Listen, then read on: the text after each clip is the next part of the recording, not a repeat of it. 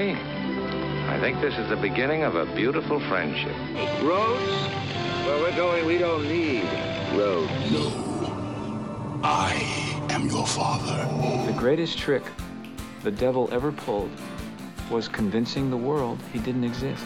You're listening to After the Ending, the only film podcast where we tell you what happens after the ending of your favorite films. And now, here are your hosts, Mike Spring and Phil Edwards. Hello, and welcome back to After the Ending. I'm Mike Spring. And I'm Phil Edwards, and it's been a long, long time. It has indeed. Thank you to everybody who stuck with us through a long bout of mini episodes. As we've said a few times, we had a lot going on. Biggest and most paramount among them was that I moved from one house to a new house. Well, new to us anyway. And it was quite a big undertaking, so it involved packing up, 15 years worth of collected junk mostly, but, our lives, and then getting everything moved and trying to start unpacking. And so actually I'm in my new office with my new recording studio setup. So hopefully everything sounds great, but if for some reason I sound a little different, that's why. It's in a new room. So hopefully it'll all sound good, but in case you're going, Mike sounds a little farther away than usual or something like that, now you'll know why. Yes, and also, as well as the move, the other big things that happened were Mike and I met up at New York Comic Con for the second time, and we did a little rundown of that in one of the mini episodes. But most importantly, and the biggest reason why we didn't do any main episodes was because Spider-Man and Red Dead Redemption 2 came out on the PlayStation 4, and I've had to play some of them. Right. Yes, Phil actually has time for video games. I joke, but they do take a bit of time. Right. Yeah, we filled you with we filled your ears with some wonderful mini episodes, and you can still, if you haven't listened to them all, go back. There's some gems there.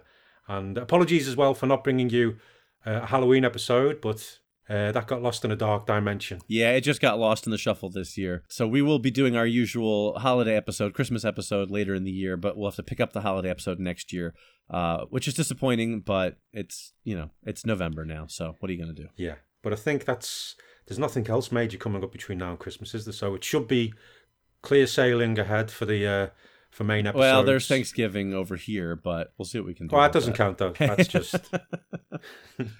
Anyway, it should be mostly smooth sailing from here. As always, we'll pepper in a mini episode or two here or there as life dictates, but for the most part, we should be bringing you some regular episodes for the foreseeable future. Yes, and before we head any further, I just want to give a shout-out. I've been sent an excellent new book. It's called The Times on Cinema, and it's edited by Brian Pendray, but it's basically over here in the UK, The Times is a newspaper, The Times and Sunday Times, and they've got huge archives of film reviews, interviews and features, and they've taken some of the best ones and they've put them in this lovely book, which looks at some classic films, some not so classic films, but it's got some great stories in there.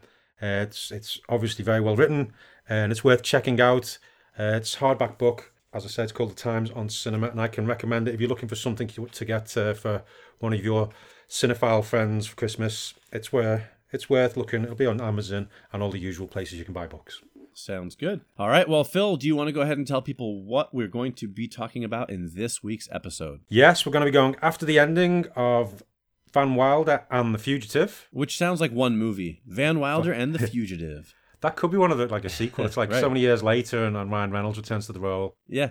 But I'm also, and Mike will now tell us all about what we'll be doing for our top 10 this episode. Yeah, this is a big one, boy. It is our movies we missed from the 1980s, and let me tell you, not an easy list to put together. So these are all the films that didn't make it into our top 10 lists of the 80s when we first did them, either movies we've recently discovered or movies that just didn't quite make the cut, but it was tough to narrow this one down. This is going to be a fun list to go through. Yeah, lots of films which, again, didn't make the list, but yeah, I quite like the list I've got so far. Yeah, definitely. Yeah, but it's always fun to go back to the 80s. It always is. All right, well, let's kick off our endings, shall we, Phil? Yeah, do you want to give a rundown of Van Wilder? Yeah, it's pretty simple. Van Wilder, that's Ryan Reynolds, is in his 7th year of school at Coolidge College. He pretty much runs the school, he's the big man on campus, and he can do no wrong. However, Van's father severs his financial support, so Van gets himself hired by a nerdy fraternity to throw a big party and get paid big bucks. He meets Gwen Pearson, played by Tara Reid, who works for the school paper and is writing an article on Van. Also, her boyfriend Richard is a dick. He takes on an assistant named Taj, which is a highly coveted job, and Van decides he wants to graduate and crams to study for the one final that can make or break him. He just passes, and then he reunites with Gwen, who dumped her boyfriend, and they kiss as the credits roll to a mid-90s sounding rock song. And that's Van Wilder in a nutshell. Yes, nicely summed up. It's one of those ones, isn't it? It's a bit rude, it's a bit crude, but not as rude and crude as some films. But it's the first film I found Ryan Reynolds. I think that was for most people. I actually watched it again just recently because they just reissued it on Blu-ray and 4K Ultra for the first time on Blu-ray last year, I think. And I actually was surprised at how funny it is. It holds up really well. There are like 2 scenes that are where all the rude and crudeness really kind of comes to the fore, which are a little bit much, but overall a pretty funny movie, I have to say. Yeah, and it was basically as well. It was watching this. You just got the feeling that Ryan Reynolds would have been. It was like a young Chevy Chase. Yeah. Except I always felt it was like if it was done back in the 70s. This would have been a Chevy Chase role, really. Right. Well, and it is a National Lampoon movie. It's National Lampoon's Van Wilder, so I guess that kind of fits. But yeah, he's great in it, and I think it was easy to see that he would have at least something of a career ahead of him. Oh, most definitely. And he's done okay since. Yeah, seems to do all right for himself. I believe he's done a few more of the moving pictures. Yeah. I think that's correct. All right, well, Phil, why don't you kick us off then and give us your day after? Okay, then. Van wakes up a few days later with the mother of all hangovers. He's not the only one, but from what they can all remember, it was one hell of a party. A few more days pass, and the hangover has finally gone. Van is now sat in a diner with Gwen. They eat pancakes, drink coffee, and she asks the question, "What are you going to do now, Van?" For once, Van didn't have a snappy answer. He had no idea what he was going to do. And that's my day after. All right, I like it. Thank you very much. What's yours? What's going on with you?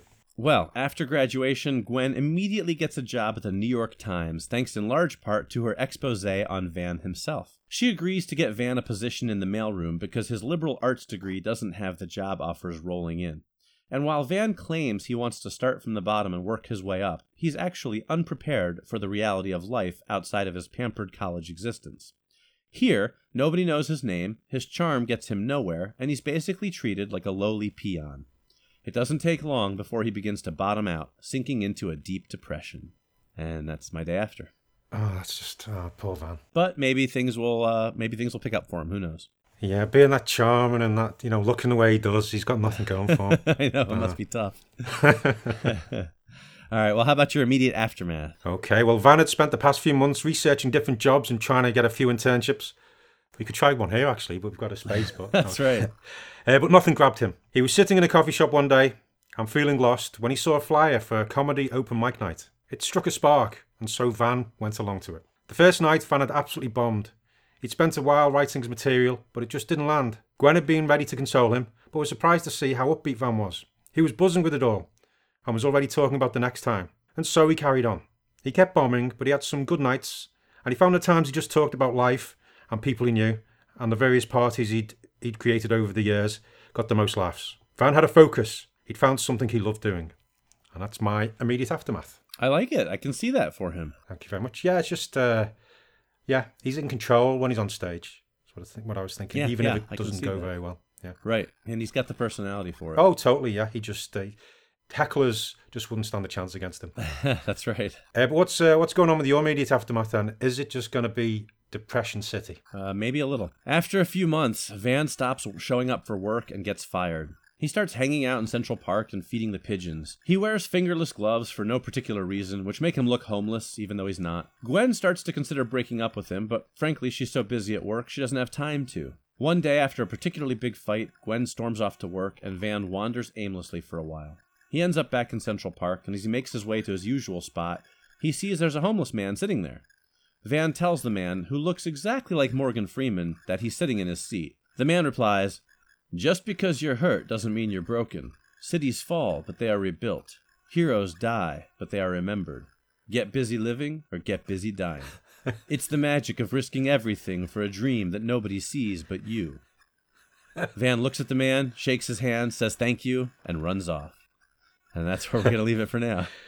Very good. Is that basically Morgan Freeman quotes from every different movie? Yeah, it's from a bunch of his movies. Yeah, it's got like $1 Million Baby, Shawshank, Deep Impact, a couple others in there. Yeah, I like that though. It all works as one speech. That's very good. I like that. Yeah, thanks. I don't know. I just love the idea of like, Morgan Freeman randomly showing up in this Ryan Reynolds movie and just throwing a bunch of Morgan Freeman-y quotes at him and inspiring him. Yeah. I don't know, it just popped in my head and I liked it. So there you go. Brilliant. I like that. Okay. Thank you. All right, well, let's see how yours wraps up then. Let's see if he takes the comic world by storm. Okay. Well, Van sat behind the desk. The light shone brightly, and he sipped some water as the makeup artist powdered his face. He was nervous but excited. He thought back to those many nights doing stand-up and how he'd eventually cracked it. The venues had gotten bigger. He'd made a few stand-up DVDs and had gained a place on Saturday Night Live. He'd been there for a few years, both as cast and writer. That had led to his own show and a couple of movies. But now here he sat, the new host of The Tonight Show. Wow. The crew member before him was counting down. 3, 2, 1, showtime. And that's my long term. I love it. That's great. That's a perfect gig for him. Yeah, thank you very much. I just saw this nice progression, and it kind of fits in with the whole National Lampoon thing as well, with the Saturday Night Live, the rivalry they had back in the past when it was all starting off. But I just like that. I like seeing him doing something in the public eye. Yeah, I agree. I think he would definitely gravitate towards that for sure. Cool. But what's going on with your long term then? What have Morgan Freeman's inspiring words made Van do? All right. Well, Gwen sits at her desk in her 45th floor office. She gets a text on her phone from Van saying, "Look out the window." She looks, but all she sees is blue skies and the city skyline. "No, look down on the street," he texts her. She looks as far as she can, but the people look like ants because she's on the 45th floor. "Just come down here," he finally texts. Gwen hops in an elevator, and when she gets to the ground floor, she finds Van outside the building holding a boombox over his head that's blasting the song In Your Eyes. He finally turns it off and says, "Jesus, Gwen, what took you so long? I've had this song on repeat for like 15 minutes. People are starting to get pissed at me. I think that hot dog vendor was about to skewer me." "What do you want, Van?" Gwen asks. "I've seen the light, Gwen. I've got it all figured out. I'm going to write comic books. I've got it all mapped out. My first book is going to be about a character who's an unkillable mercenary who talks too much, just like me. His name is Dead Cool, or something like that. I don't know. I'm still working on the name, but that's not important. What is important is that I know what I want to do, and I want to do it with you by my side." And with that, they once again kiss as the final credits roll to a mid-90s alternative rock song. Oh, excellent. Oh, I like that. Thanks. Yeah, I could see him writing comic books as well. That's cool. Yeah, I like that. Yeah, Dead Cool. That reminds me of something. I can't think what that is. Right? It could work. It might need a little finessing, but I think it could work. Yeah, it reminds me of a DC character, Deathstroke, but now I'm thinking of something else. Right, but something different. Yeah, exactly. Yeah, it'll come to me anyway. No, that's very good. I like that. Thank you. All right, so that is our endings for Van Wilder. Phil, do you have any Wilder trivia for us? I certainly do. Oh, the trivia puns are back. And as good as ever. Yeah, which isn't saying a whole lot. Yeah, if any Americans out there who, sometimes Americans don't always get sarcasm, I was being sarcastic then. Thanks, Phil. So here's some of the trivia for Van Wilder. Some of the story beats were based on the college life of a guy called Bert Kreischer. That was written about originally in a Rolling Stone article called The Undergrad, and Oliver Stone optioned the rights to that article that eventually became Van Wilder. Colon Blow Powder, which is in the film, was also featured originally in a Saturday Night Live commercial back in 1989. And at one point, Van Wilder says, "You shouldn't take life seriously, you'll never get out alive."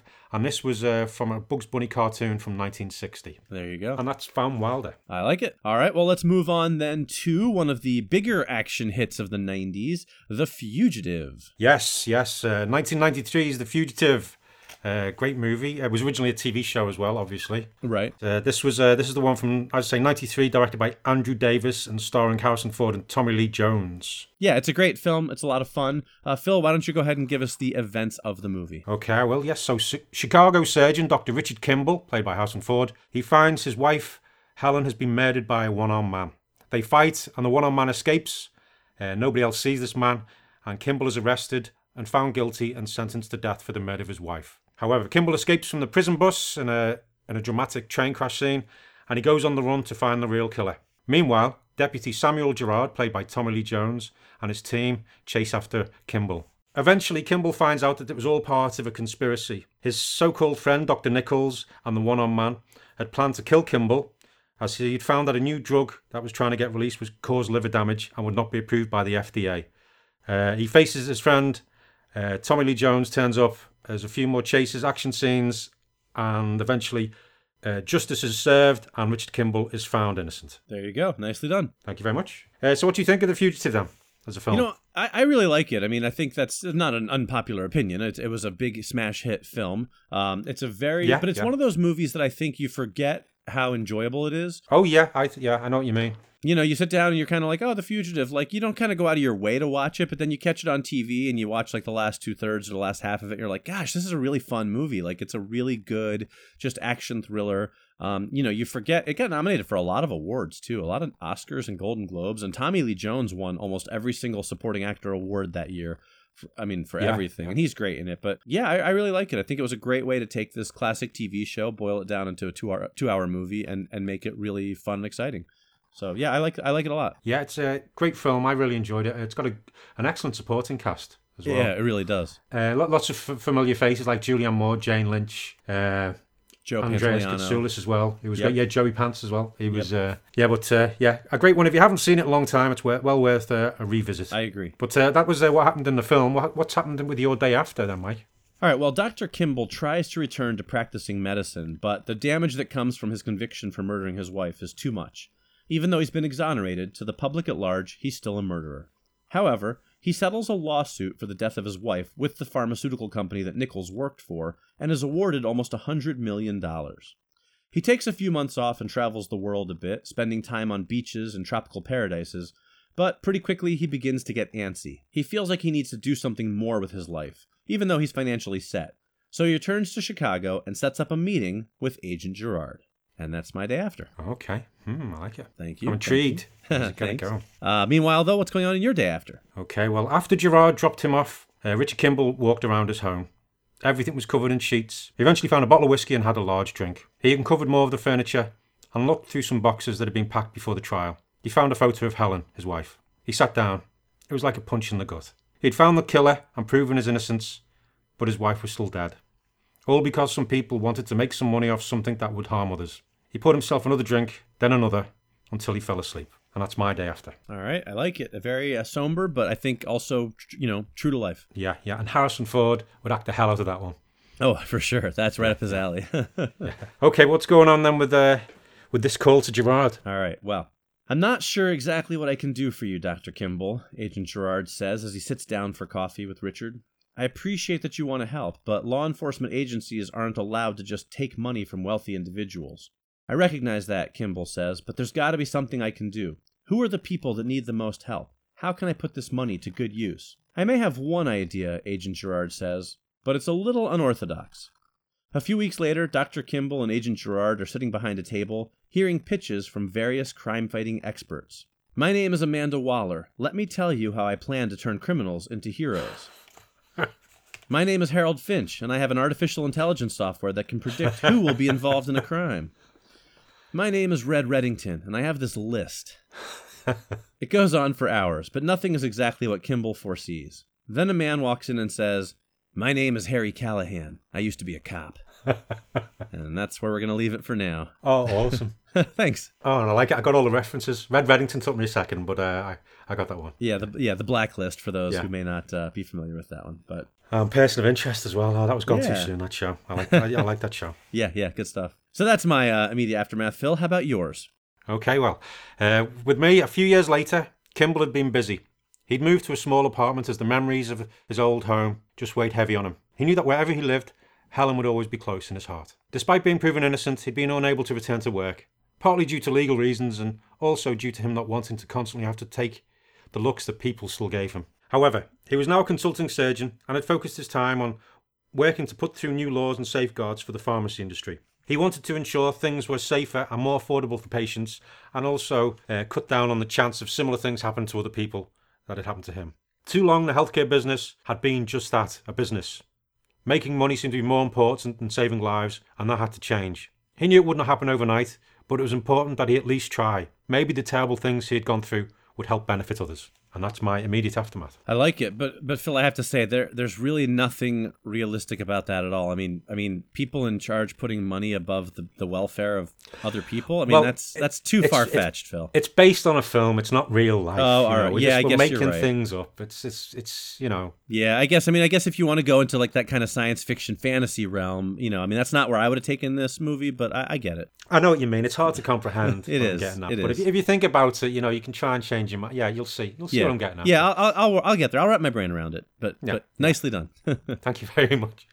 Okay then, but what's back to you? What's going on then with Richard Kimball's investment? Who's he going to pick? All right. Well, a few months later, Dr. Kimball's money has been put to good use. The organization he's funding doesn't have an official name, but it's made of former police officers who got tired of being hampered by the system. So now they work outside the law to help people in trouble, clear the names of the innocent, protect witnesses from organized crime, and the like. Harry Callahan is one of the men who oversees the group, and he's joined by a tight-knit group of lieutenants that include T.J. Hooker, Clarice Starling, John McClane, Martin Riggs, Johnny Utah, and Olivia Benson. Kimball, however, fills an important role. In addition to bankrolling a large portion of the group's activities, he begins to evaluate all the cases that come to their attention, something the group has had limited time for, as most of the members are out actively protecting or helping people. It takes almost no time for Kimball to find a case that needs the organization's involvement. A CIA agent named Evelyn Salt has been falsely accused of being a spy and is on the run. And that's my after the ending. Oh, Mike, I want to watch that. All those characters, that'd be amazing. I know, right? There's some good ones in there. So some animation studio or some CGI, get de-youngify all these people so this can happen. Right. Oh, that'd be crazy. Yeah. Well, I'm glad you liked it. Yeah. Oh, very good. All right. Well, let's hear how this crazy, alternate universe world you've come up with is going to wrap up. Okay. Richard Kimball had stayed in touch with Gerard. At first, it had been an occasional chat now and again, but over the years, it had grown into a full friendship. Gerard had sometimes used Kimball's medical expertise on cases, and Gerard had moved on from the US Marshals. He had now gone into politics and had ended up state governor. After a successful few years, he was now running for US president. At their semi-regular meetup, Kimball congratulated Gerard. As he was leaving, Kimball wished Gerard all the best. Then Gerard stopped Kimball, and after a brief pause, asked him if he was successful, would Kimball come on board and help sort out the various health problems facing America. I think the Helen Kimball initiative has a nice ring to it, says Gerard. And that's my long term. Very nice. I like it. Thank you very much. Very cool. So you went with sort of the medical side, and I went with sort of the crime side. So we kind of took both the halves of The Fugitive, and we branched out from there. Yeah, I like both of them. I really liked yours. That was good. I want to see that team up. Thank you. I like yours has a little more gravitas to it, Yeah, but team up. That's right. All right, well, Phil, do you have any Fugitive trivia for us? I certainly do. Other actors considered for the role of Dr. Kimball included Alec Baldwin, Nick Nolte, Kevin Costner, and Michael Douglas. And for the role of Gerard, Gene Hackman and John Voight were both considered. Yeah, the wrecked train and bus from the film are a tourist attraction in Dillsborough, North Carolina. A lot of the dialogue was improvised, including the police interrogation scene. And going back to the train, it was cheaper to use a full-size locomotive rather than creating the crash scene using miniatures, which is just crazy. Yeah, that is crazy, isn't it? Cheaper to crash an actual train than to just make little models and do that. Seriously.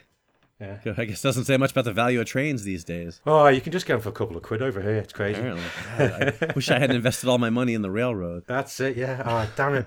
But that's The Fugitive. Very cool. All right, well, there's our endings for The Fugitive and Van Wilder. That's going to wrap up that portion of the show. Let's move on then to our 100 Years of Hollywood in 100 episodes, wherein we take a year from the past century of Hollywood and share our top 10 favorite films. But this week, we're doing our movies we missed. As we have concluded all of our 100 years, we are revisiting the 80s this week to decide which movies we either didn't make our cut or movies we've discovered in the time since we did the original years. And as I alluded to earlier, this was quite a difficult list to narrow down for me. How about you, Phil? Oh, it certainly was. There was lots of films, good and bad, which I wanted to include. Yeah, that's true, right? Some of them are just kind of like so bad they're good, or just movies that you like, even if they're not that great. Yeah, there's lots of films that still didn't make the list, but it's 1980s. There's full of many films worth watching. Yeah, I mean, obviously we both love the 80s, so this is no surprise that this is one of the toughest lists for us. But let's get into it. Phil, you want to kick us off with your number 10? Yeah, my number 10 is one of those really bad films, but I've always had a soft spot for it. It's the 1982 action film called Megaforce, which stars Barry Bostwick, who basically it's about these two fictional countries almost at war. One of them can't defend themselves, so they get in touch with this group of a secret army made up of international soldiers, a bit like G.I. Joe. And they've got advanced weapons and vehicles. And the Megaforce leader is called Commander Ace Hunter. Nice. And he gets together this group of his like small army. You've got these futuristic looking cars, and motorbikes and weapons and things. And they wear these grey jumpsuits. And it all looks really dated. It's really naff. It's real bad. But it's one of those. It's so tongue in cheek. And Barry Bostwick is just amazing. The action scenes aren't that action-packed. Right. I have to admit, I've never seen it, so I don't have an opinion on that one, but it sounds intriguing. Put it on your list. I will do that. All right, well, my number 10 is, it turns out it's actually a Disney movie, but I didn't know that when I put it on my list. It wasn't until I went to look it up to, check my facts on it that I found out it was a Walt Disney film, but it is a live-action movie, not one of their animated hits. Yeah. It's from 1983, and it is Never Cry Wolf. With Charles Martin Smith, who is one of the more unlikely lead role actors in a film. But basically, it's about a researcher who goes out to sort of study these wolves that the government thinks are kind of a menace to the caribou population. And he kind of goes and sort of lives with them or lives among them and tries to learn from them and become part of their tribe and stuff. And it's a really interesting film. I saw it when I was in, I think, like middle school. And it's one of those movies with large portions without as much dialogue, but I've always liked Charles Martin Smith. He's a great character actor. Is he from The Untouchables? Yeah, that's him. From mm-hmm. Yeah.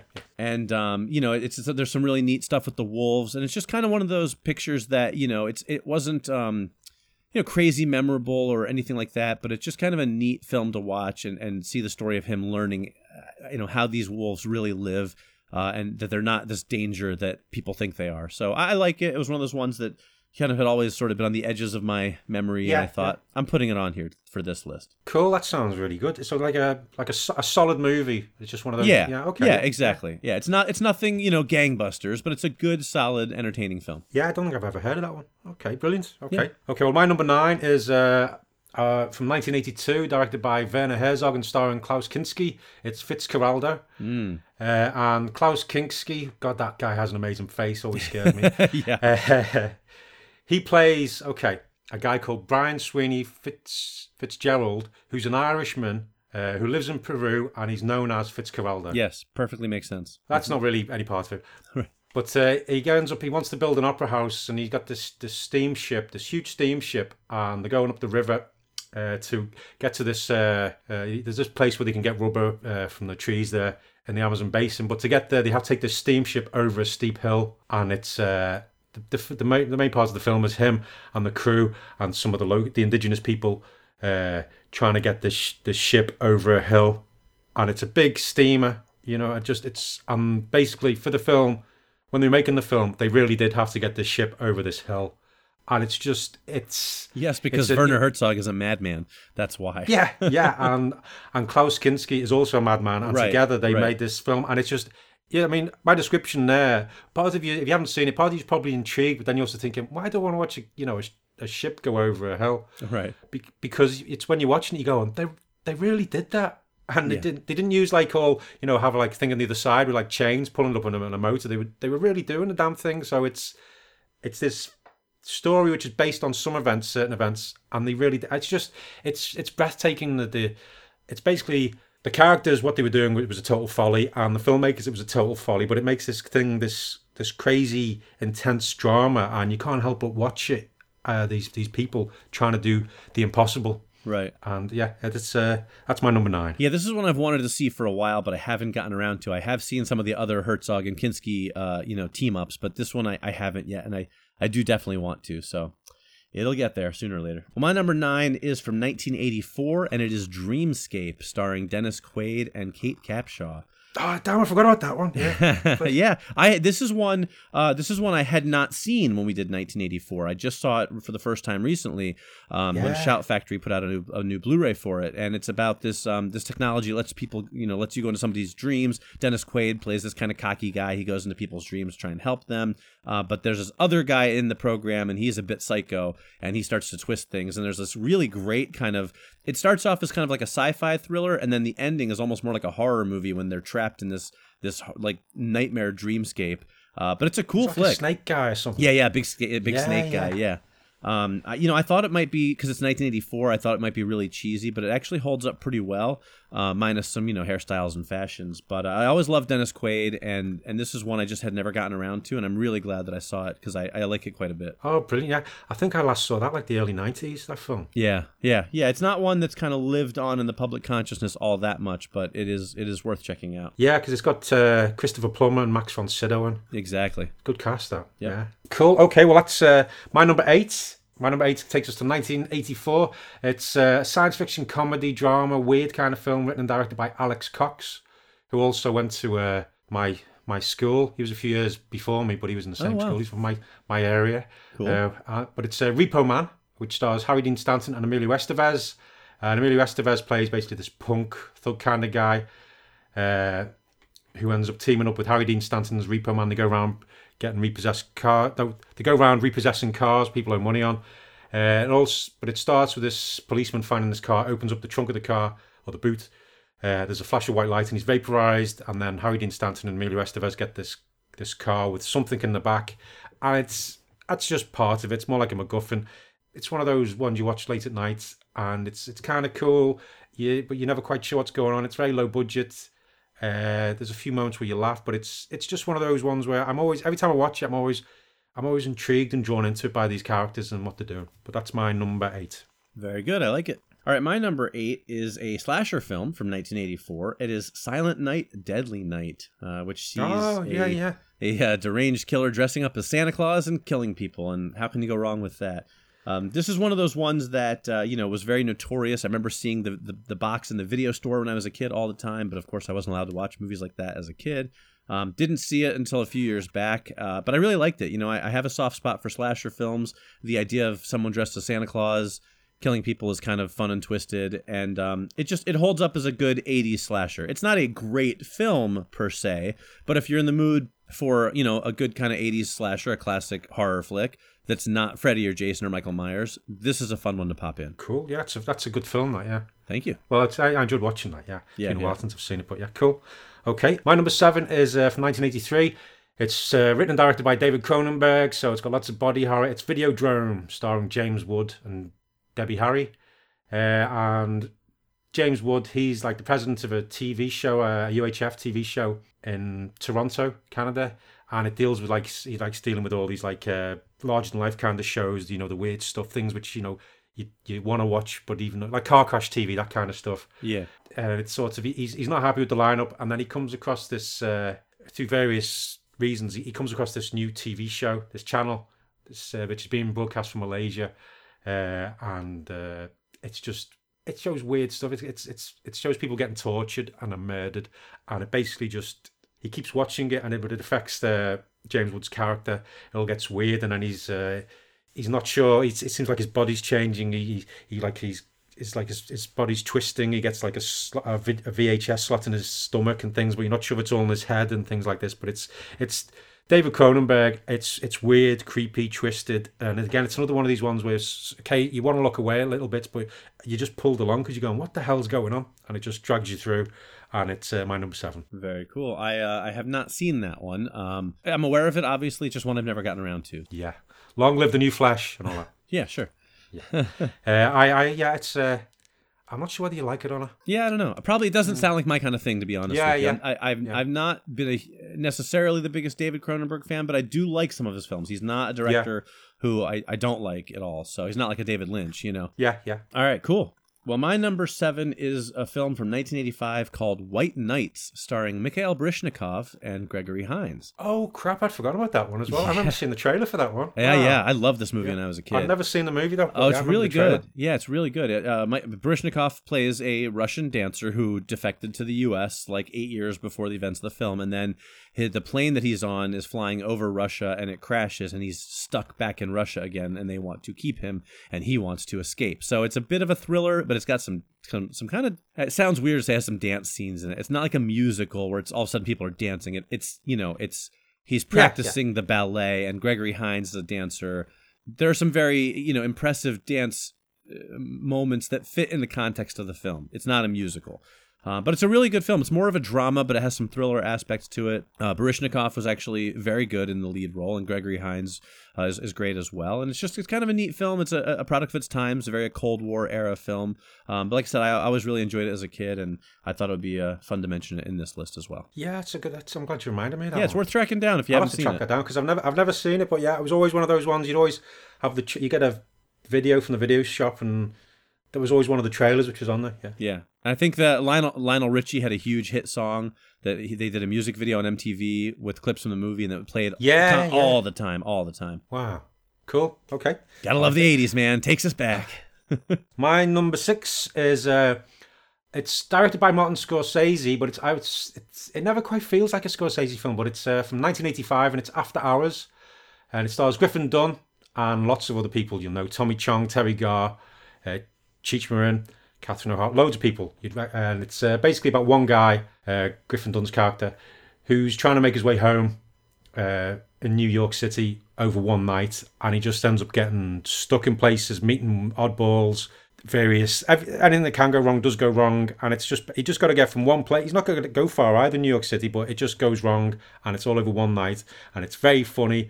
It's a little bit, again, it's another odd one, but I've always liked this one, but it looks beautiful, as Martin Scorsese's films always do, but it never quite feels like one of his films. But it's a great movie, and probably not as well seen as some of the other Scorsese films, but I do like it. But it's my number 6. It's a good choice. I haven't seen it, actually. As we know, I'm not the biggest Scorsese fan. I have been trying to fill in the gaps in my viewing of his films, just so that I can have a more informed opinion. But that's one of the ones I haven't gotten around to yet. Oh, well, when you get to see it, though, let me know what you think. I will do that, for sure. Yeah. All right, well, my number 6 is a tie between two films that I think are really among the cultiest of cult classics on my list. And they are Streets of Fire from 1984 and Remo Williams, The Adventure Begins from 1985. Streets of Fire stars Michael Paré and Diane Lane, and it is a musical, but it's like a rock and roll street musical. Yeah. And it's really great. It's a lot of fun. I had never seen it until like a year or two ago. This is definitely one of the ones that I had discovered recently. And it's really fun. It just has that feel like, it's almost like if John Carpenter made a musical back in the 80s, Okay, I've not seen it. So. Oh, it's very cool. It's like an action thriller movie with these rock and roll numbers mixed in, But it's really fun. And to be honest, it sounds dreadful. Yeah, I guess I can see that. But it's one of those movies that, you know how you watch some movies from the 80s and you're like, this is kind of cheesy, like it's all right. But then you kind of watch some from the 80s and you're like, this is cheesy, but it's so fantastic. Oh, I know what you mean. Yeah, proper 80s cheese. Yeah, right. Sometimes that's just perfect. Yeah, that's Streets of Fire. It's really fun. And then Remo Williams, The Adventure Begins, is Fred Ward, who's always great as kind of this, cop. They fake his death. He joins this secret agency called Cure, and he's sort of like a street level secret agent type thing. I guess they were trying to make like a New York version of James Bond or something. Yeah, it's like based on a series of books, I think. Yeah. Right. But it's a lot of fun. I like Fred Ward. It's got some neat set pieces. Obviously, the low budget nature of it and the special effects aren't so great, but it's a fun movie that I enjoy. So that's my number 6, 2 cult classics. Yeah, I remember when I was younger, I loved Remo. I loved all the bits of the training and stuff he was doing and all that kind of thing. Yeah. But then I saw it again a few years back. Yeah, I know. It doesn't hold up that well. I just went, oh, no. Yep. I really wish I had. I wish I just kept the memories of it. But because I used to love it so much. And I may be including it on my list with a little more nostalgia than facts. Yeah. But I think it keeps getting mentioned as well that they're going to do like a new version of it because, as I said, it's based on a series of books, but it's been in development hell for so many. I think since that one, since the original. But hopefully one day we'll get another one because I like the whole idea, the character, and the concept. Right. It's a good thing, yeah. Agreed. Cool. My number 5 is Cinema Paradiso from 1988, an Italian drama film. And it's all about a film director goes back to his hometown, a small little village in Sicily. And then he has memories. He flashes back to his childhood where he was when he was a kid. He went to the movie house called Cinema Paradiso, and he became friends with the projectionist Alfredo. And they watched films together from the projection booth. The local priest doesn't like all the romantic scenes, kissing and stuff, so Alfredo edits them all out. And it's a film about the love of cinema and the effects cinema can have. It's beautiful. It's great characters, and the fact it's all it's a film about film, and it just. If you're passionate about the subject, then it's a beautiful film to watch, and it just makes you go, wow, and just leaves you with a good feeling inside, and also probably lots of tears. Right. But it's a classic, and it's my number 5. Good choice. Another one I have to admit I have not seen, and I do know how well revered it is as a film, so it's on my list. Just haven't gotten around to it. Oh yeah, it's one of. If you like film, it's one you should check it out at least once. Yeah, for sure. All right. Well, my number 5 is a comedy from 1984, and it is All of Me, starring Steve Martin and Lily Tomlin. Oh yeah. Yeah, it's a great physical comedy role by Steve Martin. You know, Lily Tomlin plays this rich woman who arranges to have her spirit, her mind transferred into the body of a younger woman, but something goes wrong and she gets transferred into Steve Martin's body by accident. He's her lawyer, and he's in there with her. So it's the two of them fighting for control over Steve Martin's body, and he just does some amazing, really amazing physical work where he's, Steve Martin on one half of his body and Lily Tomlin on the other half of his body, and it's a fantastic physical performance, but also on top of that, it's just a really funny movie. Directed by Carl Reiner, and obviously Steve Martin and Lily Tomlin, they're not on screen together much, but they talk a lot, in his mind, and even just in that, they're terrific together. So I really love this movie. It's a great 80s comedy. And it's really, I think, Steve Martin at doing some of his best work. Yeah. It's been a long time since I've seen that one, but I have fond memories of that one. Yeah, for sure. Yeah, a nice choice. Cool. Okay, well, my number 4 is a Coen Brothers film from 1984. It's Blood Simple, a proper neo-noir kind of deal. It stars Frances McDormand and John Getz and M. Emmett Walsh. It's basically about this couple who meet up. She's married, but they have an affair. And her husband is a lousy guy, hires a private detective to see what's going on. People get shot, people die, people think another person's dead, lots of double crosses and miscommunication, things like that. But it's a bare bones noir film with these characters just trying to make their way through this stupid situation that they've got themselves in. And they think they're doing the right thing, but it doesn't end up quite working out as they planned. It's some Coen Brothers films just end up being about nothing in particular, but this one, yeah, it's a tense little movie, and it's one of the earliest ones, so it's worth checking out if you've not seen it. Good pick. I want to say I have seen this one, but it's been a long time and I can't remember for sure. But I'm 99% sure I have seen it, and I do think I liked it. So yeah, it's good. It was also the first major film of cinematographer Barry Sonnenfeld. Oh, right, who went on to become a big director in his own right. Yeah. Yeah. Very, very cool. All right. Well, my number 4 this is a new discovery for me, and it's not one that I would have necessarily expected to make my list or to even make it this high because it stars Jean-Claude Van Damme. Okay. It is 1989's Cyborg, which I don't generally love Van Damme's films, especially the films from the 80s, or the more recent stuff, to be honest with you. Of all those 80s action guys like Stallone and Schwarzenegger and Dolph Lundgren and all those guys, Van Damme was always the one I had the hardest time getting interested in. Yeah, there's only there's only a few of his films that I really like. Yeah, and even those, most of them I've kind of gone back and revisited. I haven't liked them very much, except for Time Cop, which is the least Van Damme movie. So I was very surprised when I watched Cyborg just a few months ago, and I really, really liked it. It's this dystopic future, post-apocalyptic, whatever you want to call it, and he plays this guy who is up against this really evil leader of the bad guys, and he's sort of helping a couple other people. It's your very typical kind of good guy and girl on the run from the overwhelming force of road warrior looking bad guys. But I don't know, there's just something about it I really liked. It's got some really great action sequences, some good fight scenes. The villain is properly creepy.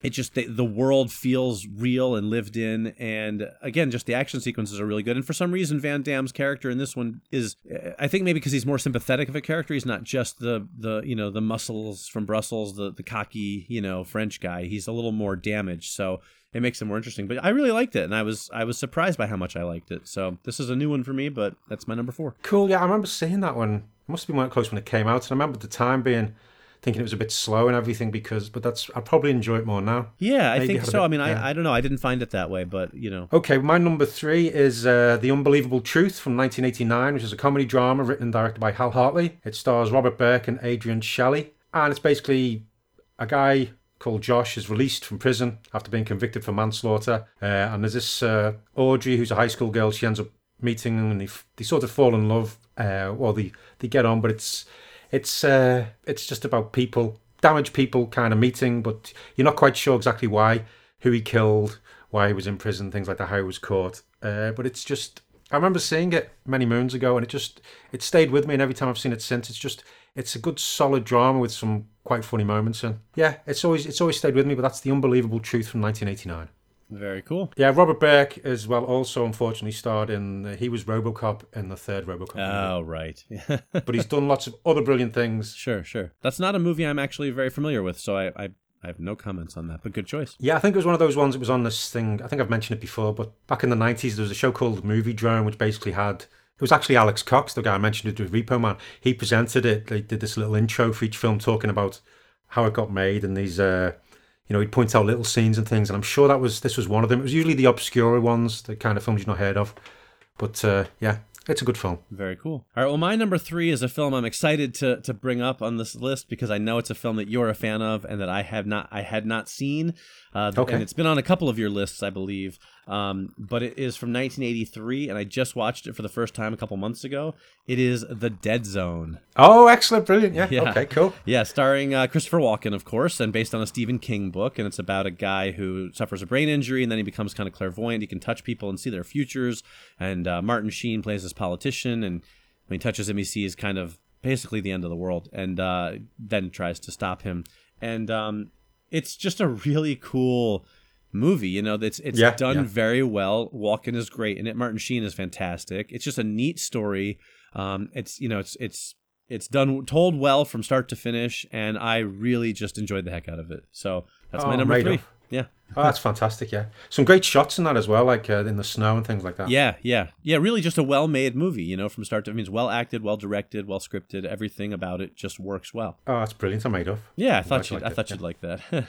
Okay, well, my number 2 is it's from 1981. I'm looking at the film version, but it was also a TV miniseries. It's the same thing, but obviously the miniseries was longer. But it's Das Boot by Wolfgang Petersen, starring Jürgen Prochnow as the captain of a U-boat during World War II.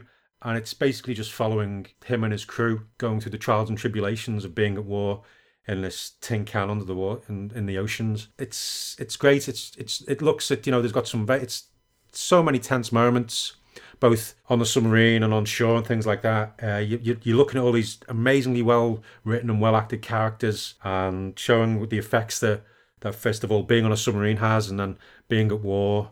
It's a hell of an experience. It's very tough at times, but it's my number 2. Excellent choice. This is one of those infamous movies that falls under my list of I've seen half of it. Yeah. And I have never finished it. So it hasn't appeared on a list yet because I really need to get around to seeing it.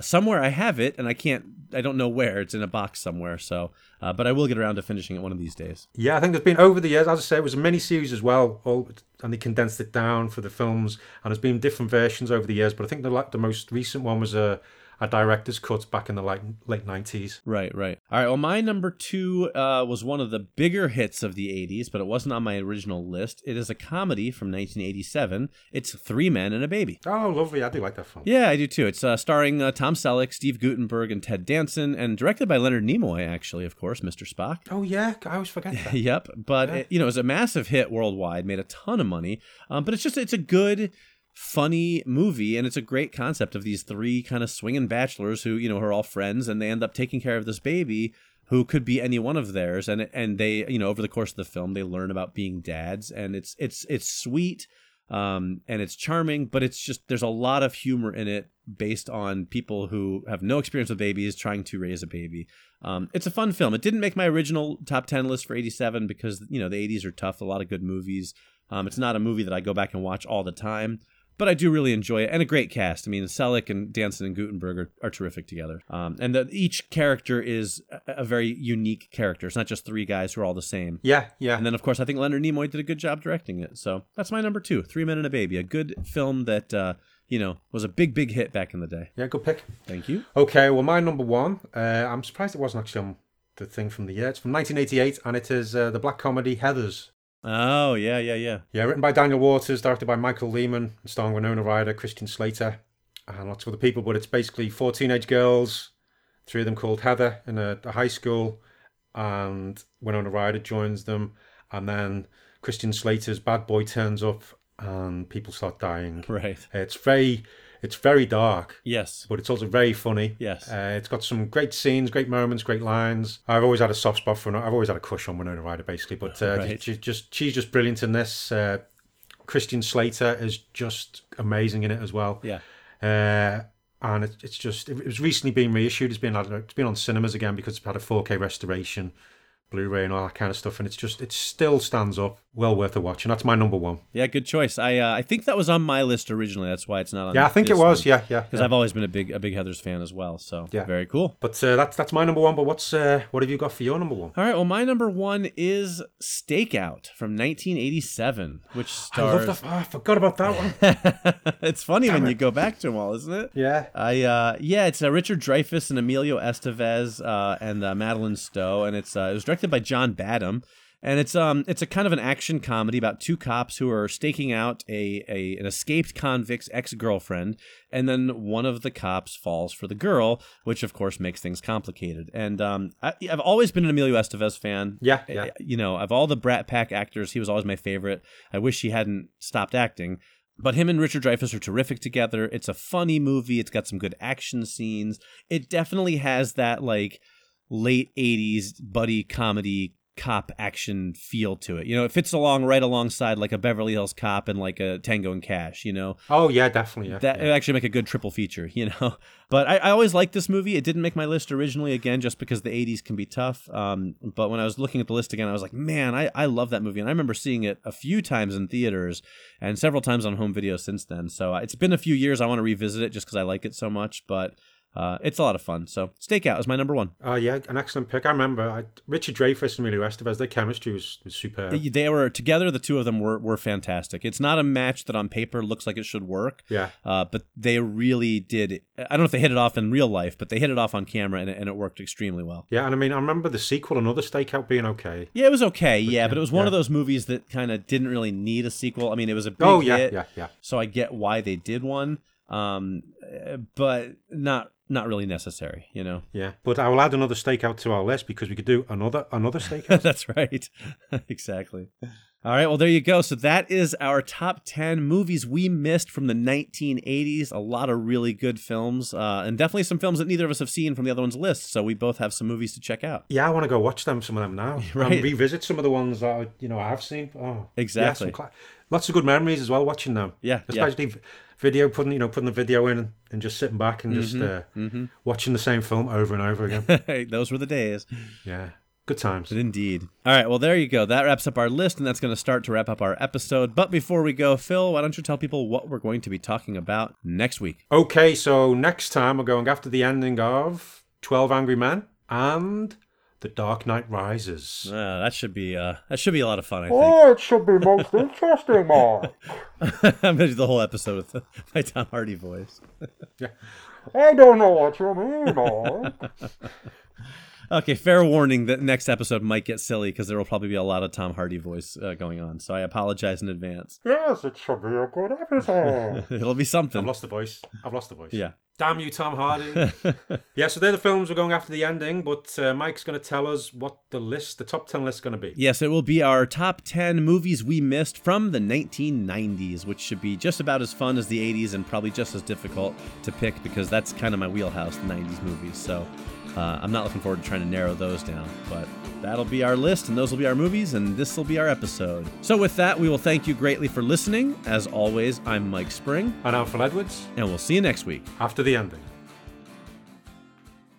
I mean, there's a button for Wi-Fi on there, but I've hit the button several times, and I've done all the things it tells me to do, and I can't. Wi-Fi and printers both both separately cause problems on their own. So together, you know, it's like Right. heart to heart. Right, it's like a murder. vortex of evil. Yeah, so I wrote them a while back, and I've not read I've read the like the day after on each one, and I've left the Right. others. I haven't read that because I want to surprise myself. I can't see what could possibly go wrong. I know. I'm going, that doesn't make any sense. What? Right. Oh, this is just a rough draft. What idiot wrote this? We need to get new interns. I just wrote, why can't I think of any good ideas 100 times over and over again? Oh, it's crap.